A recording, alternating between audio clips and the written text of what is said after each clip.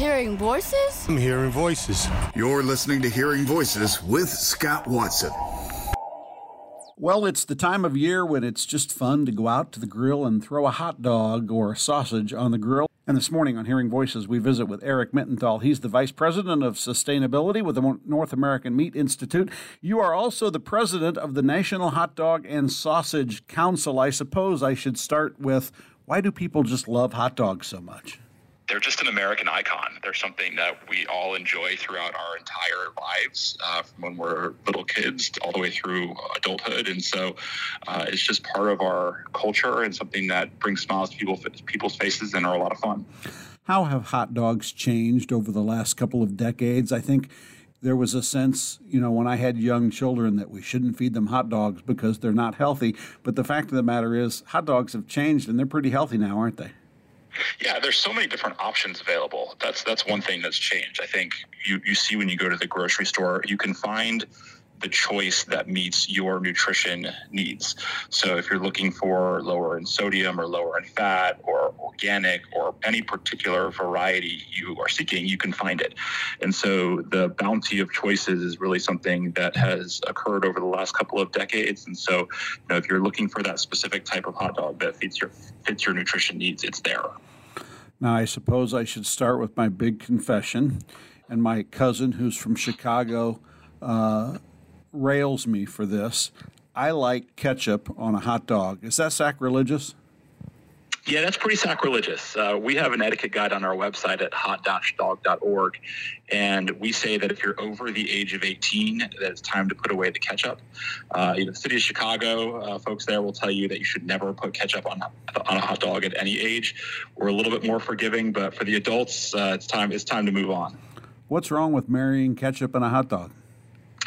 It's really the sweetness of the ketchup that's just not an ideal flavor combination with the hot dog. You want more of like a tang with the mustard and some of the other options that you could put on there. So it historically has not married up ideally, and so that's why people are so passionate about it. Is there a problem with marrying the sweetness of pickle relish with the hot dog? No, pickle relish is a little different, and so it definitely is a better flavor combination, and particularly with the Chicago dog, where you have that relish, and if you were to put ketchup on there, it just adds even more sweetness, and so that's particularly in Chicago where people react very strongly about that. We're talking hot dogs this morning on Hearing Voices with Scott Watson. We visit with Eric Mittenthal. He's the Vice President of Sustainability with the North American Meat Institute. He's also the President of the National Hot Dog and Sausage Council. You mentioned the variety available to hot dogs. It's really multiplied with sausages. The sausage dates back generations and generations and generations. What is sausage like today? Well, yeah, sausage varieties, there's many different varieties out there, and we talk about it dates back generations and generations. The first mentions of sausage were in Homer's Odyssey back in BC times, so way beyond just generations. It goes back a long way in history. Sausage today is something that you can get many different varieties of. We have a great guide on our website for different types of sausage, and different areas around the world have their own unique sausage styles. And I think what we see here in the U.S. is that those sausage styles have made their way over through different immigrant populations, and so you have a lot of different sausage styles that are available. And historically, you may have only been able to find some of the more European varieties. Today, you find many more other types of varieties from around the world. And so, again, the choices are almost endless. One of my favorite jokes is that there are 8 people sitting around a picnic table. One is a vegan. How do you know which one? Never mind, they'll tell you. We do live in a world where vegetarians, vegans, minorities have a large and very vocal role in society. Has that impacted meat eaters? Has that impacted the hot dog and sausage world? Not so much. I think when you talk about vocal role, and your joke has some merit to it in terms of they'll tell you. What we find is that the number of vegetarians and vegans in the U.S. has really remained consistent despite added attention to them over more recent years. It's about 5% of the U.S. population that are vegetarian or vegan, and it's been that way for a couple of decades now. And so we've seen seen some trendiness just in terms of some of the different product offerings that are out there.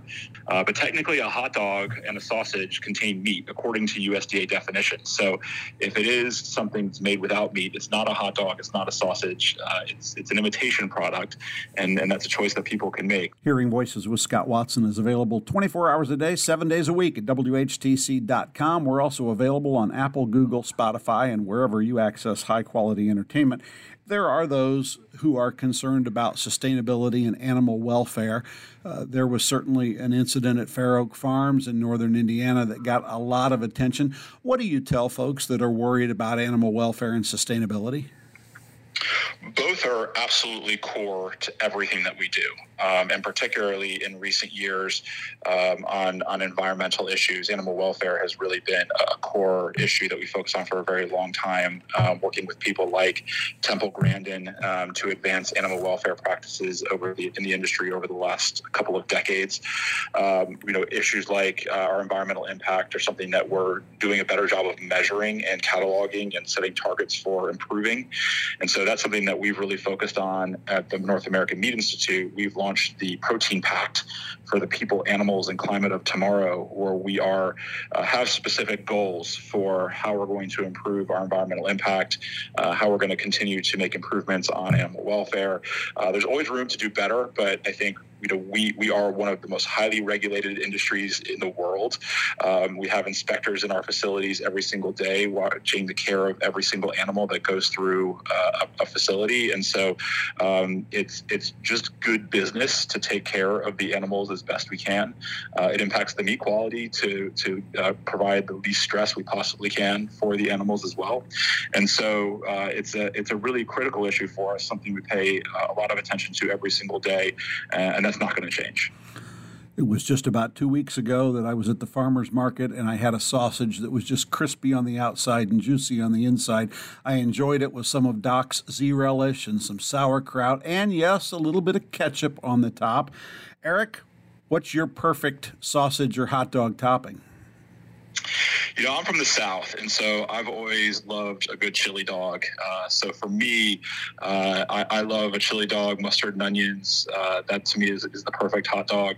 But I do love, whenever I go to different parts of the country, to try out the different local hot dog varieties and see what different regions have to offer. I know up in Michigan, you guys have the Coney dogs, and big fan of those. And so I try everything, but for me, a classic chili dog is the way to go. And I'm playing golf tomorrow, and I promise at the turn to have a hot dog or a sausage. Eric Mittenthal, thanks so much for the visit this morning on Hearing Voices. Thanks for having me.